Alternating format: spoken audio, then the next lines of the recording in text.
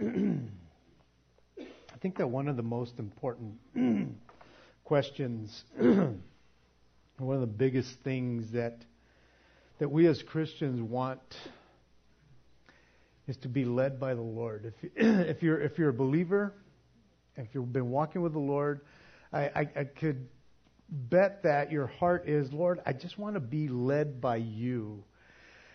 And I guess I say that because it's so easy not to be led, because the flesh is so ready to jump in and lead us. This world is readily, willing to take us and show us what to do, and the enemy is always ready to put a hook in our mouth and lead us around just like anything. And so I think oftentimes we're like, Lord, I just want to be led by you. I want to know that you, Lord, are leading, and that He goes before us in all that we do. And I think, again, if you're walking with the Lord and you have this desire, I'm sure your heart is, Lord, I want your will to be done in my journey, to the very end. And as important as that is, how many of us are willing just to wait on the Lord first? Because I think before we could move in the Lord, we need to wait on the Lord till He tells us to move.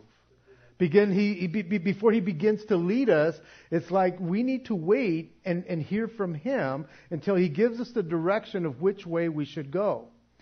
There's a song that we used to sing a long time ago, Wait on the Lord. I don't know if that's the name of it, but that's what they sing in that song. And the gist of that song, it says, I must wait. Wait on the Lord. And in His timing, He will tell us what to do, where to go, and what to say. And I truly believe that song it can impact us if we wait on the Lord. If we're patient enough, He will do that.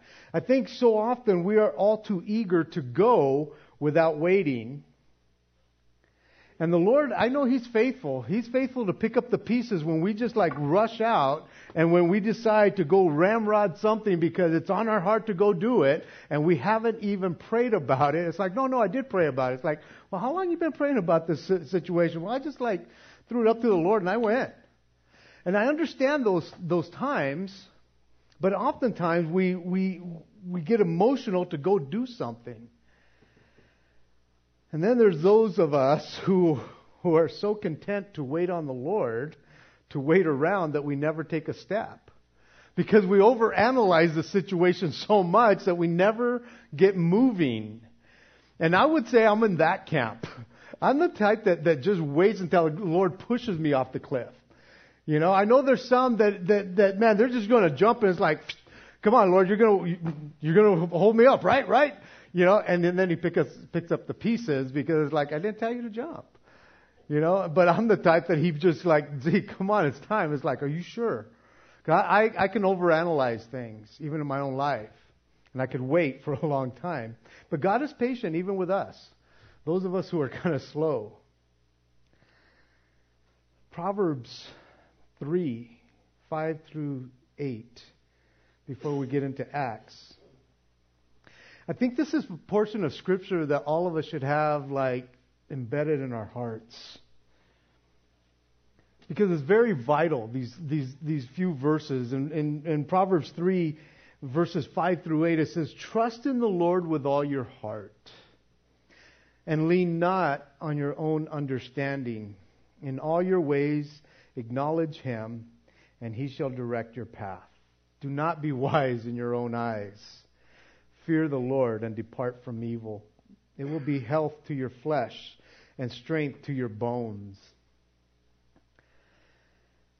Man, it will go well with us if we remember these verses on a daily basis,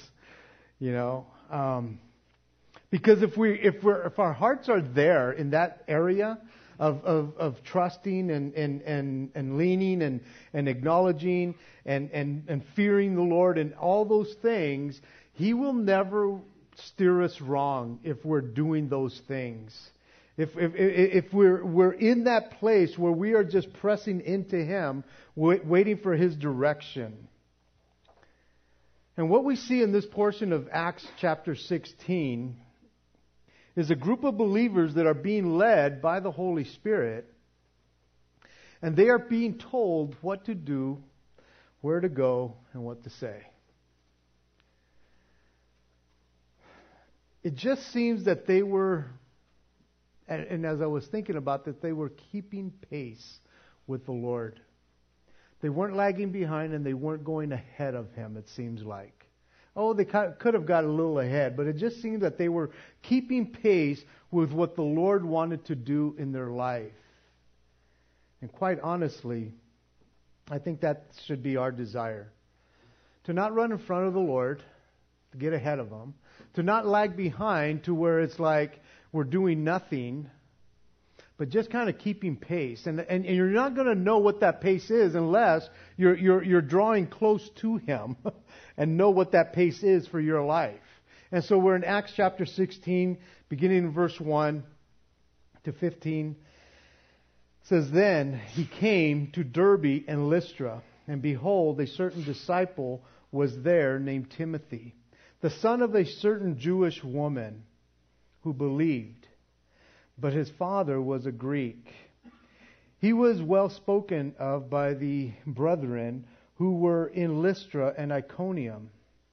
Paul wanted to have him go with them, and he took him and circumcised him because of the Jews who were in the region, for they all knew that his father was Greek. And as they went through the cities, they delivered to them the decrees to keep, which were determined by the apostles and elders at Jerusalem.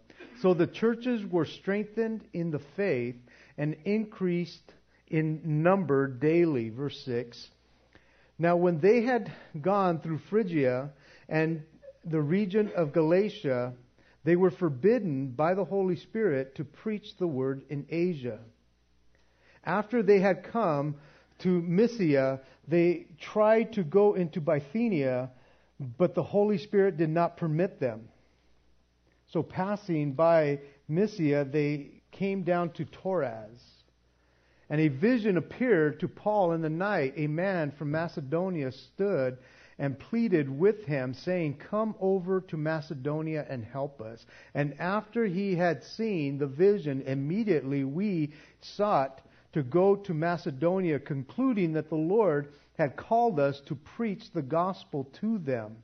Therefore, sailing from Troas, we ran a straight course through Samothrace, and the next day to Neapolis, and from there to Philippi, which is the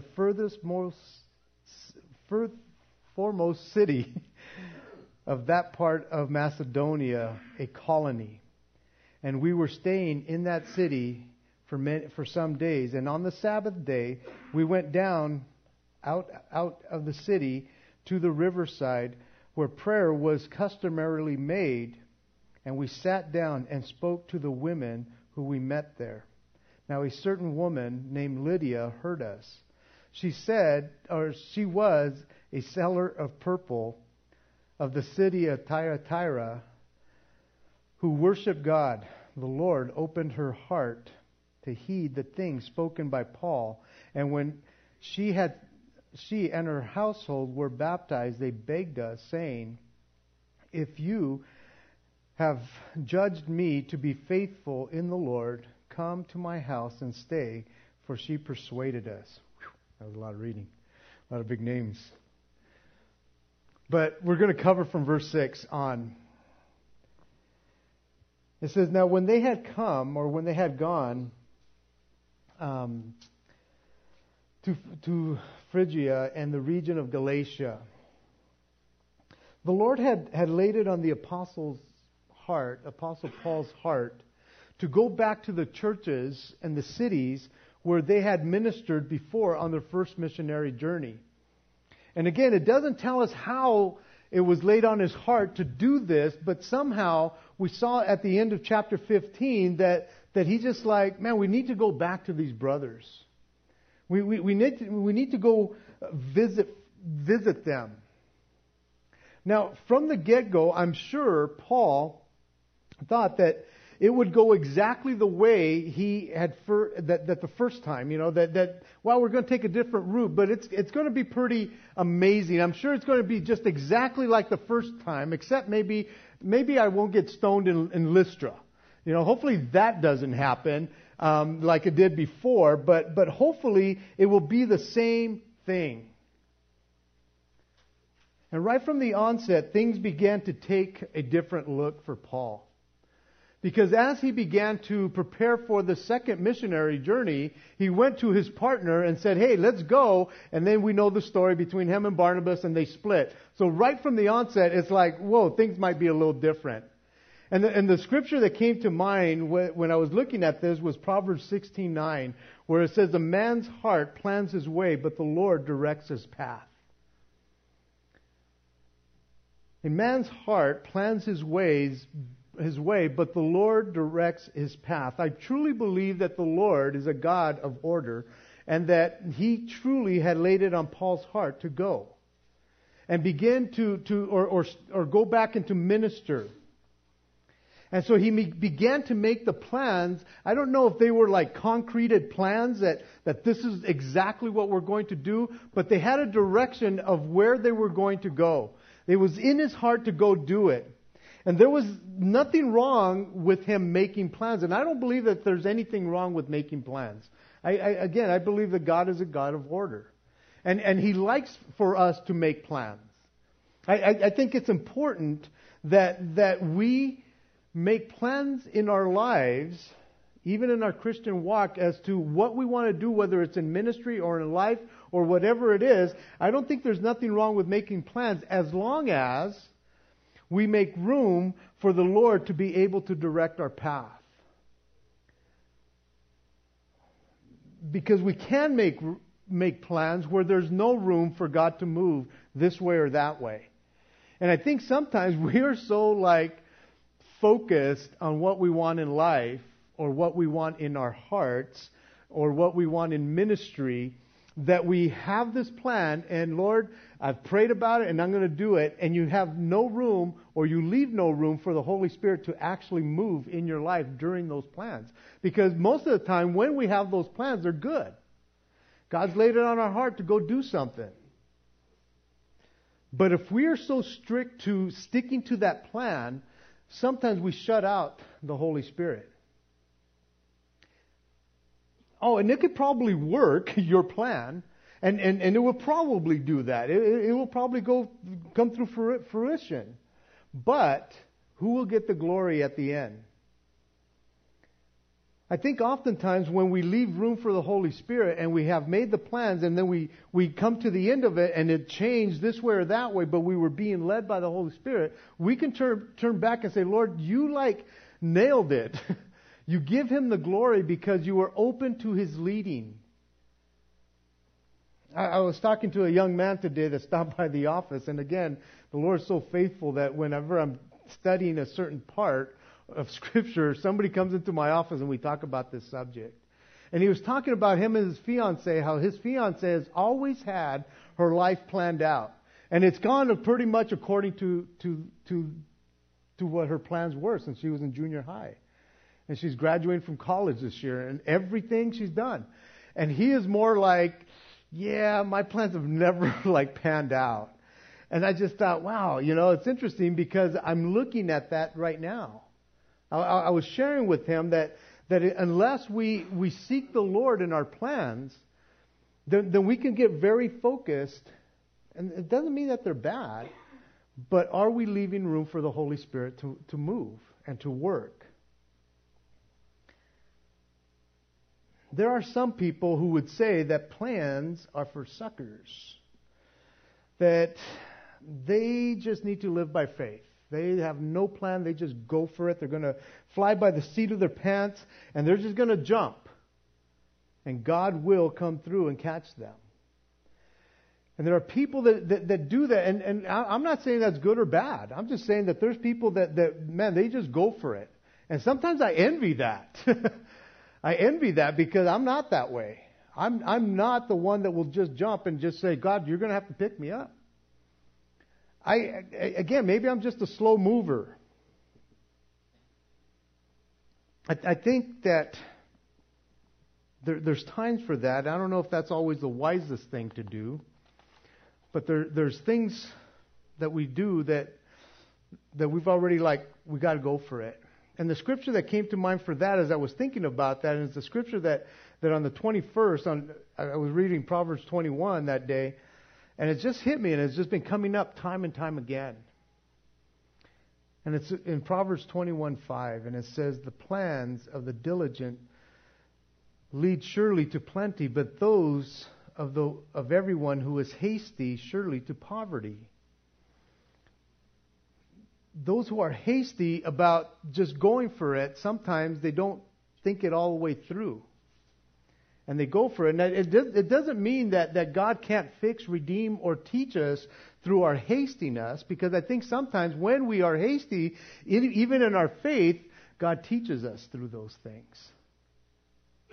Again, it might not be wrong. It's just a harder lesson to learn sometimes than praying it through, than waiting on the Lord until He says go. Again, talking to somebody else and telling me his situation, I'm going, you could have waited another month, It's like, no, I had to act now. It's like, oftentimes when we think that we have to act now, God's not on the same time schedule as we are. And people might put on deadlines in our lives, and it's like, no, we have to do certain things, even in our Christian life, even in ministry. And I think it's foolishness sometimes because you're acting in haste. And whenever you read through the book of Proverbs, you see more of waiting and more about being prudent than being hasty. Now, if you want to, as we're going to follow along here, if you want to follow this little story here from verses 6 through what we read here, if you want to follow the second missionary journey of Paul, if you have a Bible that has a map, it's probably map 7 that you can follow along in that map of where they started and where they went and where they're going to come back to. But what we've covered here, as I was looking at this and trying to give you guys a picture of where, from where they started off in Antioch to where they were going to go to Troas before they sailed over to Neapolis, from Antioch to Troas, I was thinking it's like going from the southernmost point of Florida, going all the way to the east or to the west coast to the Pacific, to like Oregon or Washington. If you were going to travel kind of like a northwest kind of thing, it was going to go like this. I guess if you were looking this way, it would go like that. And so I was thinking about this because as they traveled from Phrygia or through Phrygia and Galatia, they were about to turn left over to Asia. Which, again, if you're following that pattern, they would be going in this direction and they were going to turn left, and it would have been like going down to Arizona or California coast. That's where they wanted to go, where it says that they were forbidden to go there. And then as they were forbidden to go left, they were deciding to keep on course, and then they decided to turn right towards Bithynia, which would be the equivalent of turning northward and going up to the Canadian border and Canada. So hopefully you get a little picture of how these guys were traveling, and they would have went south this way or north that way. And we are told that the Holy Spirit forbid them from turning left. And then that the Spirit of Jesus did not permit them to go into Bithynia. After they had turned right, it seems like they basically turned right. They got to Bithynia and they weren't allowed, not permitted to go in, and they had to come back to the road where they were at. And the word forbidden means to prevent by word or act, to hinder, to keep from. And the word not permit is not allow one to do what one wishes to do. And the interesting thing here is that their desire, the desire of this team, was to go and preach the gospel of God. And for some reason, God Himself is preventing them, forbidding them to go into certain areas to preach the gospel. And you're thinking, but it's a noble cause. Would God not want me to go preach the gospel somewhere? You know, and so you kind of scratch your head. I was actually scratching it because I needed to, but it was kind of funny. But you kind of like, why would God forbid anyone from turning left or going right? Why would He not permit them to go do something that He has called them to go do? Because they had been called to preach the gospel. Now, it doesn't mean that the gospel would never go be preached over there, because up in Bithynia area, if you read 1 Peter, Peter hits all those areas. He writes to all that region there. Eventually, the gospel gets over there, but Paul was not the one that was supposed to go up that way. And Paul, on the way down towards what would be Asia, on his way around, as he looped around, he would hit those places. But at that moment, as he's traveling, he's not supposed to go do it at that time. And as I'm looking at this, thinking about this, it doesn't tell us how they were forbidden or how they were not permitted to go do something. And again, what I'm thinking of is like, then how do we know when the Lord is closing a door? How do we know that? Man, if I knew, I'd write a book and charge you for the answer. You know, because it's like, man, I wish it was so plain and simple of how exactly was it that when they were desiring to go down to Asia, they were forbidden. Did somehow God show them? It doesn't tell us. It doesn't tell us that after they turned right up to Bithynia, why did God even allow them, if they weren't supposed to go up there, to go up there, get to the gates, get to the door basically, and God says, no, you're not coming in. And they had to turn back down to the road that they were on, but understand this, as they got back down to the road, they didn't go back to where they came from.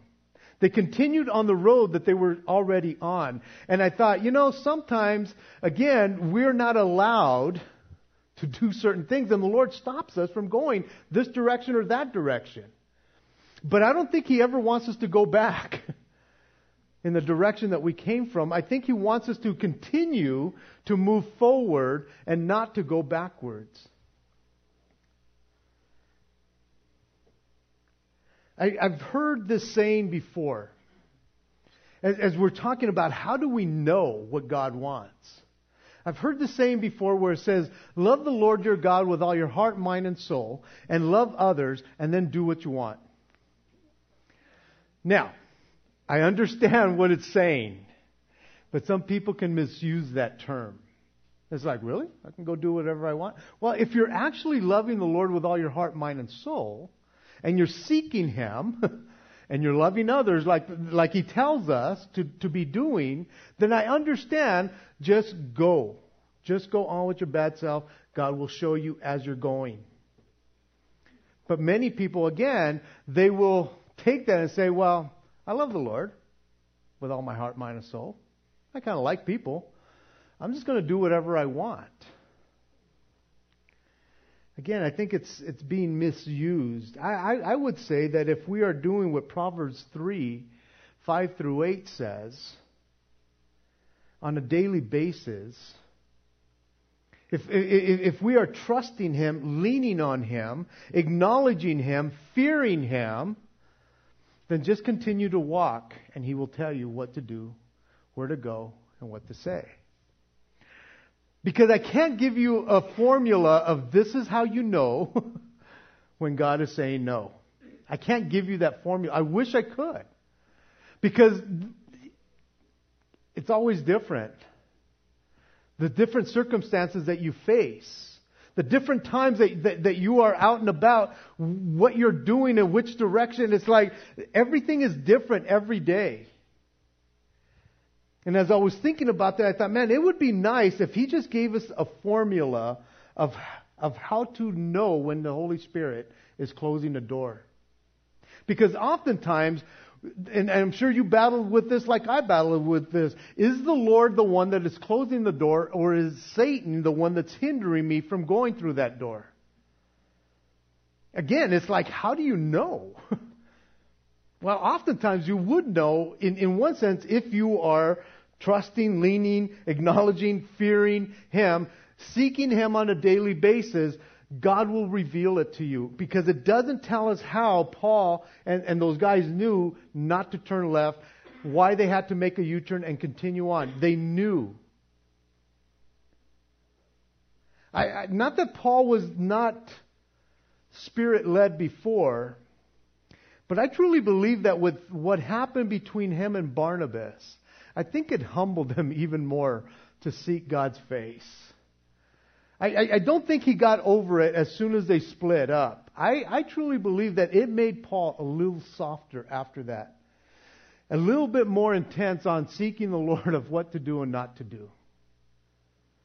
I think it was a time in his life that really softened him to become more sensitive to the leading of the Holy Spirit. And I think oftentimes when we get humbled in our lives, it's when we're seeking the Lord more, because it's like, man, Lord, I can't do this.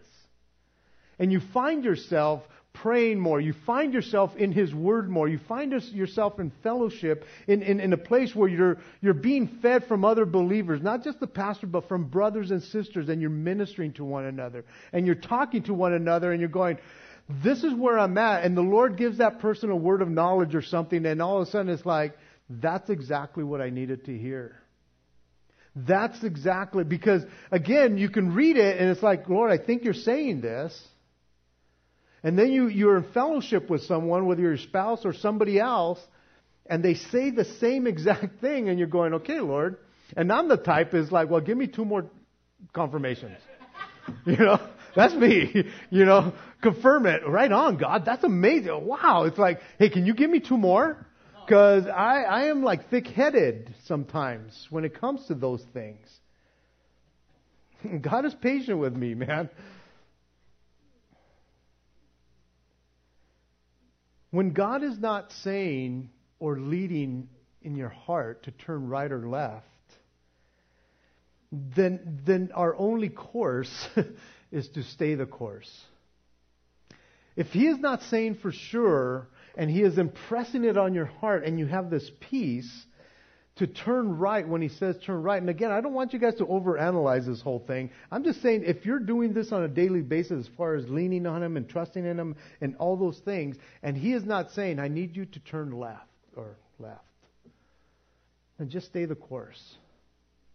If you haven't heard to go, then wait.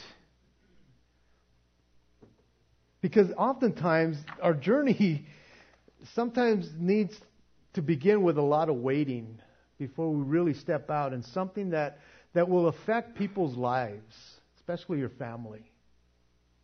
I think I talk to way too many people that it's like, no, I just got to do this. And it's like, man, you're putting your family in danger. Not that, again, God can't lead us in those directions. But oftentimes, is there wisdom behind it? I usually tell people, man, why don't you stay in the book of Proverbs for a couple months before you make a big decision like that? And see how the Lord leads you. And not just the book of Proverbs, but throughout the Word of God. Because as Paul, even as they were journeying and they turned right up to Bithynia, they weren't allowed to go in. They weren't allowed to go in, and they had to backtrack. But they continued on because their destination was Troas. Their destination was a place where they would come to the inn, and it was a port city, and it's like, okay, Lord, we've gotten here. There's water in front of us. What do you want us to do? And it's interesting because they didn't decide, well, let's go south, let's go north, let's go this, let's do that. In the night season, in the night is when the Lord ministered to him. It's almost like he slept on it. He allowed the Lord to minister to his heart. And it's interesting because we're not told how the Lord closed the doors in these other instances, but it tells us that God, or that Paul knew that he was to go to Macedonia because there was a vision that God showed him. Now that would be an amazing thing. That would be a great thing if God gave us visions every time we were supposed to step out. If that is exactly, that's the way he does it. Whenever you have a vision, go for it. I don't know about you. I don't know how many visions you have in your life, but they are far and few between normally. And I don't think that God, as we look at this, because throughout the years I have learned that God very rarely does things twice in the Scriptures. Because if He did it more than 2 times, man, we would make a doctrine out of it. We would say we're not going to move until we all get a vision. That's when we move. He never healed somebody the same way twice, because if He would have, then that would have been our healing ministry. We have to make mud every time we come so that we can heal people. We have to spit in people's faces because He spit in people's faces several times. No, He did it once. He might have done it other times, but it's only recorded once. Because again, if He would have done it on a continual basis, we would have said, well, that's exactly how we do it. And so as I'm looking at what we're studying here, and Paul and Silas and Timothy, for some reason, they just knew what the Lord was doing and leading. How? I don't know exactly, except they were trusting Him. They were leaning on Him. They were acknowledging Him. They were fearing Him. And the Lord was able to tell them where to go, what to do, what to say. It's interesting in verse 10 that we see the word "we" here, where it says, and after he had seen the vision, immediately we sought to go to Macedonia. This is where Paul, Luke, the writer of Acts, puts himself in the narrative, in the story. He was probably in Troas, and I don't know how they met or if they knew each other from another place, but all of a sudden, the writer of Acts is in the story now. And there will come a time where he'll say, and they went here, and he might have stayed over here, and there's several times, but now he is in the story. And one of the commentators that I was reading suggested that maybe perhaps Luke was the one that was in the vision, the man that was in the vision. But there's nothing that confirms that. But I thought, well, that would be interesting. But the call here was to go to Macedonia, which would be considered Europe area, over by Greece.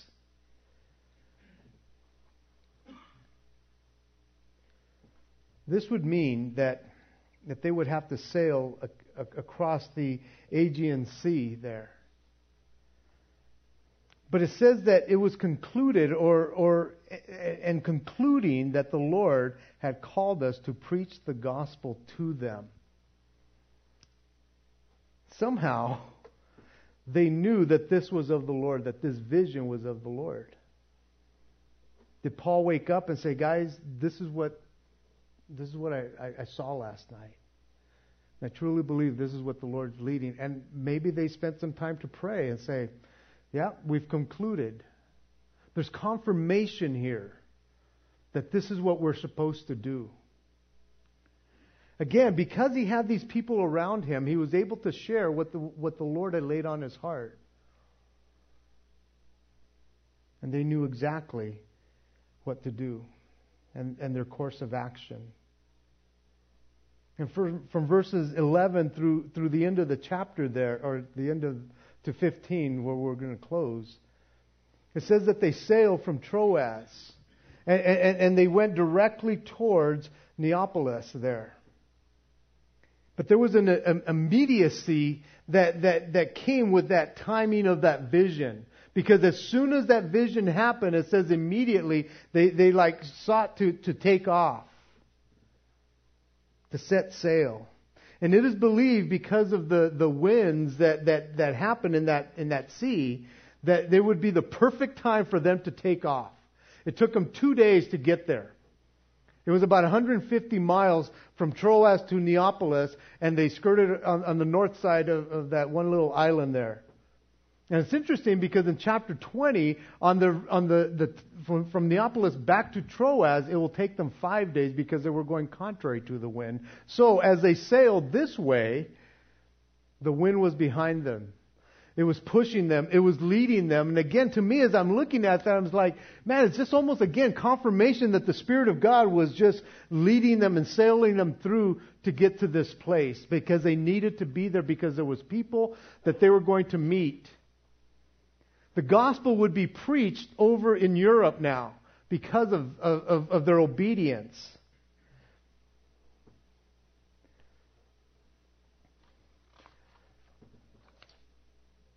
From the port city of Neapolis to Philippi, it would be about 10 miles to get there.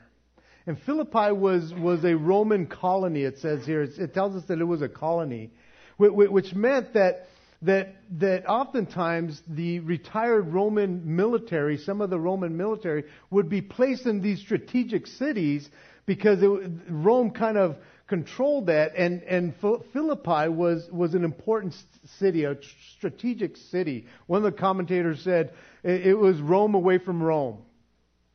It was like this is the Rome of this region here. And so they would send people over there so that the Roman citizens, especially these retired military people, would live there and have this strong pro-Roman influence. And the fact that Paul didn't go into the synagogue shows us that there wasn't very many Jewish people there. To have a synagogue in a city, you would need at least 10 Jewish males. And there was no synagogue, so they went down to the riverside to go pray. Apparently, that was their custom at that time, to go down and pray because they didn't have a synagogue. And as they were led to go down to where these people were praying, the Lord impressed it on their hearts to speak to these people that were there. They happened to be women. And it's interesting because Paul had a vision about a man saying, "Come and help us." And here he's ministering to women. There's a saying by the rabbis back then, "It is better that the word of the law be burned than to be delivered to a woman." They didn't think too highly of you ladies. But Paul no longer, I guess, leaned in that direction. He was open. I mean, here's a Pharisee of the Pharisees. And he's ministering to women. He has something that's so important. He has forsaken his lifestyle to follow after God, and there's women that need to be ministered to, and that's who he's going to minister to. He was going to be obedient to the Lord, who had already gone before him and already had been leading him. And I don't think that he got to Philippi and said, a bunch of ladies. I don't want to minister to the women's study. That's not what I want. No, the Lord had led him. All that way he had led him to those particular people. And it says in verse 14 that this certain woman, Lydia, heard them. She heard the word that was being spoken. And this woman, Lydia, was probably a successful businesswoman that came from Thyatira, where they were known for this purple dye that came from some shellfish that was very expensive. And it's quite possible that she was sent over there to work by the guild that she was a part of, because they had guilds back then. What would they be called now? Unions now, that sent them. It's like, here, man, that's going to be your station. And it's interesting because Thyatira is south of Troas, way on this side, and yet Paul goes and meets her way over here. And again, we begin to see how God, when you're leading or being led by the Lord, when you're trusting in Him, acknowledging Him, leaning on Him, fearing Him, He leads you to go where this person needs to hear the gospel.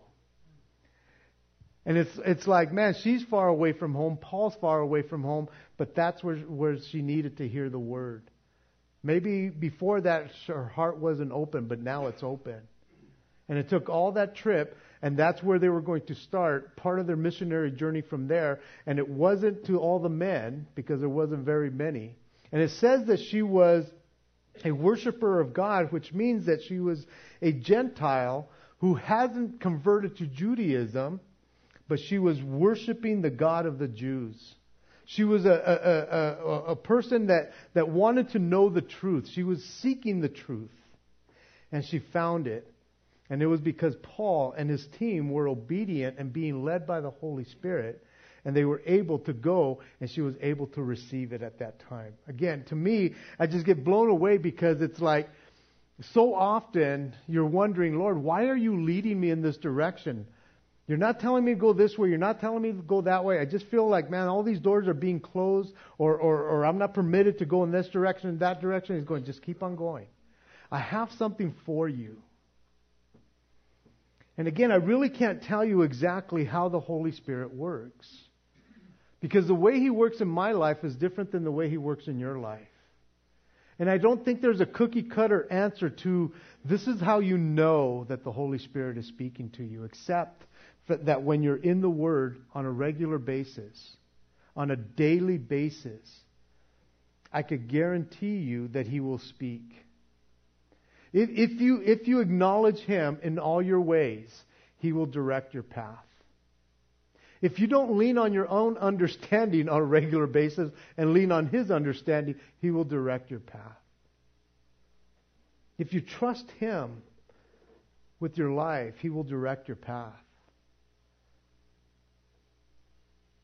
I can't tell you how He speaks, except that I do know that He speaks through His Word all the time. And I think sometimes we go, well, I just didn't get nothing out of it. And it's like, well, just keep on reading it. Just stay the course. And some people, well, I just can't understand it. It's like, man, honestly, guys, if I can understand it, you could probably understand it. Just stay the course. Don't get swayed because it's like, well, it's just, I'm not getting it. Stay the course. Guys, if I could encourage you to do anything, is stay the course. Don't go back, because there's nothing back there for you. Some of you guys have been back there already, and it's like, yeah, you're right. There's nothing back there for me. Trust Him. Lean on Him. Acknowledge Him. Fear Him. And I could guarantee you, as you're doing that on a daily basis, He will tell you what to do, where to go, and what to say. Amen? Let's close in prayer.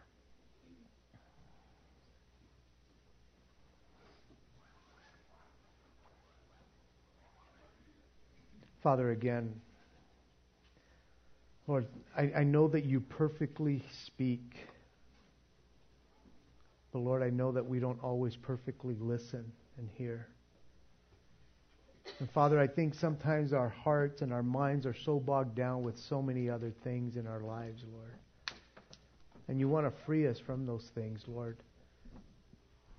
But Lord, I know that it's virtually impossible for You to penetrate our hearts if we don't even turn to You on a regular basis, Lord. We sometimes think that we can live off of yesterday's manna, Lord, and that just won't work in our lives.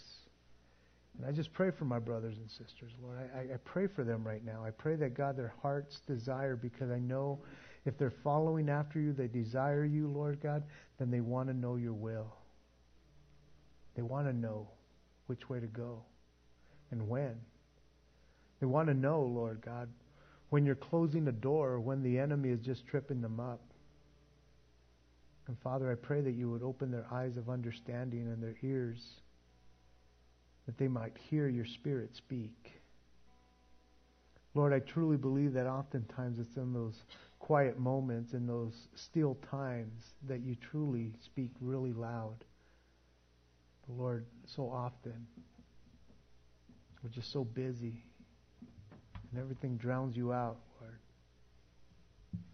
And I just pray that even right now, Lord God, you would still our hearts as we seek your face, Lord. You would direct us. And Lord, we would desire to press into you, Lord, and hear your heart. And Father, we would desire, Lord God, to know what you want for us. Lord, the selfishness that is within every one of us, Lord, that we would put that away. That we would battle that day after day, Lord, to know you, to draw closer to you, Father. Lord, I just ask, God, that right now, Lord God, you would just encourage my brothers and sisters. Lord, I pray that if there's anyone here who's never heard your voice, Lord, because they haven't been seeking you, I pray that right now, Lord, you would open their hearts, that they would come to know you, Jesus. We thank you, Father. Thank you for your word that does lead us when we seek you, Lord. You will tell us what to do and where to go, Lord. We truly just thank you and praise you, Lord. In Jesus' name, amen.